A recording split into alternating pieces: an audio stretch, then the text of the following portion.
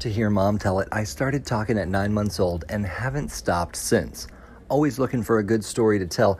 That's what makes up a big part of all this joshing around. However, I don't always want to bore you with regaling tales of my life, so we do mix in a little modern culture here and there. Kind of like a funny joke show that plays the best of the 60s, 70s, 80s, 90s, and today. With that in mind, I guess I've always been this way. A storyteller at heart, a troubadour or a raconteur. And my family recognized this as an early age. I think my father both encouraged it and took advantage of it because he would fill me full of racy adult jokes and then have me tell them at parties.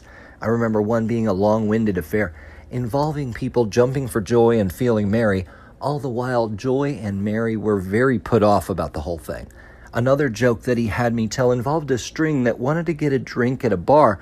However, the bartender kept putting him off because of who he was. So finally, in ways to get by the bouncer, the string tied himself in a knot, frayed up his hair, and then when he was asked at the bar if he was a string, he simply replied, "Frayed not." These jokes and stories didn't get me far in the 5th and 6th grade, and I'm not sure how the other adults at the parties reflected on them either. Yet, here we are, still telling stories about exceptionalism, charcuterie, and portmanteaus as we get romantiquated with joshing around. As with most people, I do get nervous before speaking in public, though once I get started, I seem to lose myself in the task and it becomes second nature. These days, public speaking is more widespread than ever. With social media making up most communications, it almost seems like having no voice is worse than anything, because it could be misconstrued that a fear of public speaking is akin to hate speech. That's a play on words I came up with while imagining a high school kid getting inadvertently arrested by the thought police after thinking about how much he hates speech class. But it still begs the question about the old cliche Mom used to repeat, that if you don't have anything nice to say, don't say anything at all. So all those people out there that are silently listening and nodding in approval, do they just hate our guts?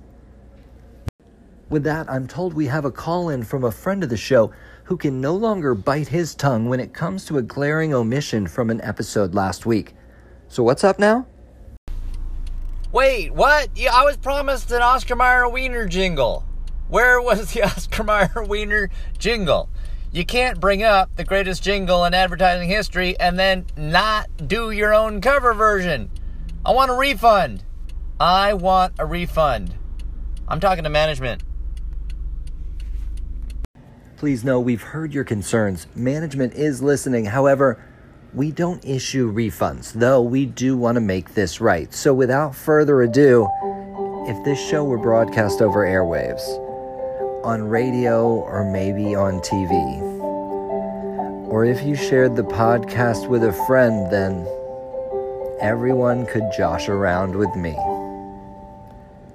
If you have any grievances on future episodes, please don't be afraid to call the show at anchor.fm/joshingaround or simply leave a comment on our website at joshuaround.com.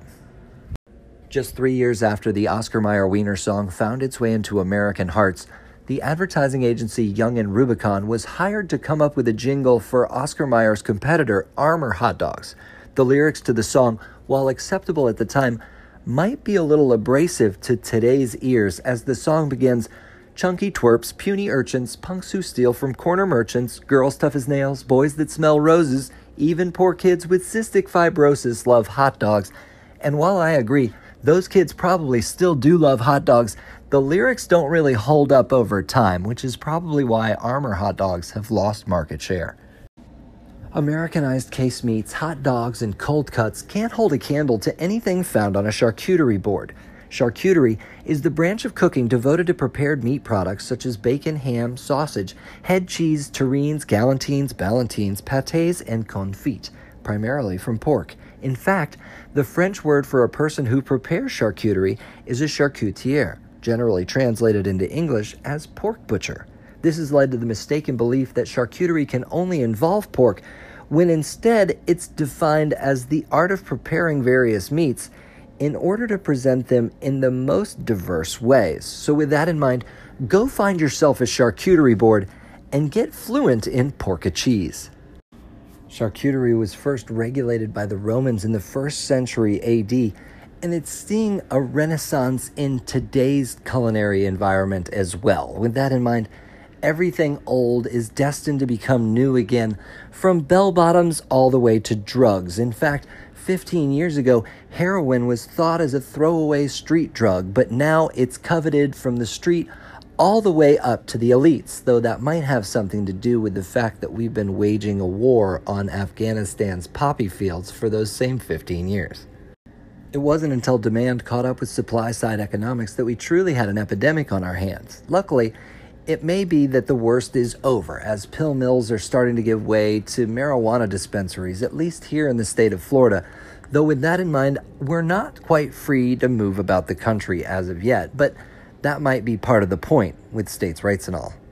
While I may not be able to travel with my prescribed medicine across state lines as of yet, it may be all for the best, as states' rights help keep us insulated from the often overreaching arm of federal law. With that in mind, if we were all one big state and country with rights therein, we'd probably be 100 years behind the times as we wait for Alabama to California and Maine to Mississippi to see eye to eye. And if you're anything like me, I don't think that would happen anytime soon. The ideal that the United States is unique among nations with respect to the ideas of democracy and personal freedoms is known as American exceptionalism, defined by liberty, egalitarianism, individualism, republicanism, democracy, and laissez-faire economics.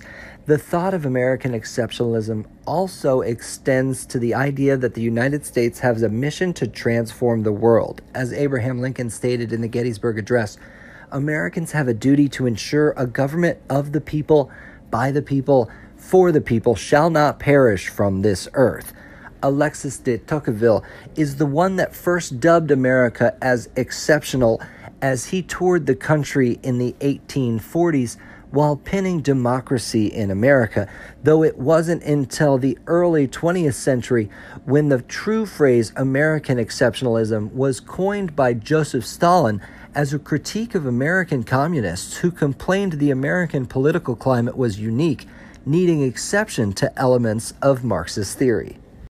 Ooh, with that said, let's hope all the folks running around in red hats don't secretly support recreating Stalin's exceptionalism and instead simply stop once they've again made America great.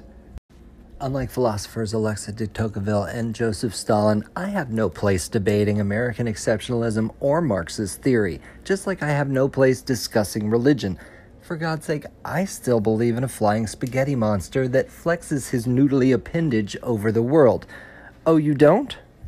Whether you're unfamiliar with the flying spaghetti monster or simply need a refresher course in Pastafarianism, I'll have you know the Church of the Flying Spaghetti Monster is a light-hearted religion that's as real as any others that opposes the teachings of intelligent design and creationism in public schools. Though not recognized as a real religion in the United States, even though the country was founded on religious freedoms, it is legally recognized in the Netherlands, while in New Zealand, Pastafarians are authorized to officiate weddings. The central belief of the religion is that an invisible and undetectable flying spaghetti monster created the universe. Pirates are revered as the original Pastafarians, with officials believing that a decline in the number of pirates over the years is a cause of global warming. One tenet of the religion is that Friday is a holy day, so all Pastafarians need that day off of work, and all prayers end with the official response, Ramen.